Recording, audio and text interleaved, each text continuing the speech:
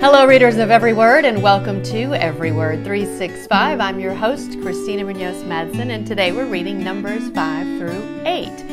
A question was brought up by one of our participants about why the men counted in the census from Levi were aged 30 to 50 and the men of the other tribes were aged 20 to 50. I certainly don't know, but I have a couple of links that I'm sharing that might help us understand. A lot of times the answer is we don't know, but there are some things that we can look at into maybe why that was the case. Meantime, I don't know about you, but I need to read and reread the daily walk from today. Are the people around you influenced by your distinctive lifestyle, or do you blend inconspicuously into the world around you? I say ouch a lot, but I feel like that's when we're meddling a little bit or stepping on toes, and that one definitely steps on my toes.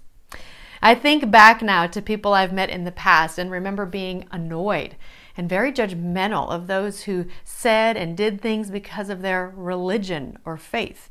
You know, the kind we call prudes or make fun of because they're so boring. I now want to go back and apologize to all of them because they were the ones doing exactly what all of us are supposed to be doing. But I always think we need to keep in mind how we go about that, because if we come across as holier than thou when we say no to the world, it won't make our life and our faith very attractive to others. And although that shouldn't matter, and I'm not saying we should care what others think, we are all called to go make disciples, and it'll be tough to do that if no one likes you. Am I making sense? I hope so, because I think it's kind of confusing, and I think it's something that we all have to pray about and move forward with the Holy Spirit. And if we do that, we'll be doing it in God's way. Also, if hearing about particular rules and laws that certain groups of Israelites had to follow is difficult and or confusing, try doing this. Think of yourself as Israel, not in the sense that you have to do all these things, but in a symbolic way. For example, when God is getting rid of evil pockets of people, including women and children, which can always be hard to read, it's because he knows the potential that a small but vocal group can have on the entire nation.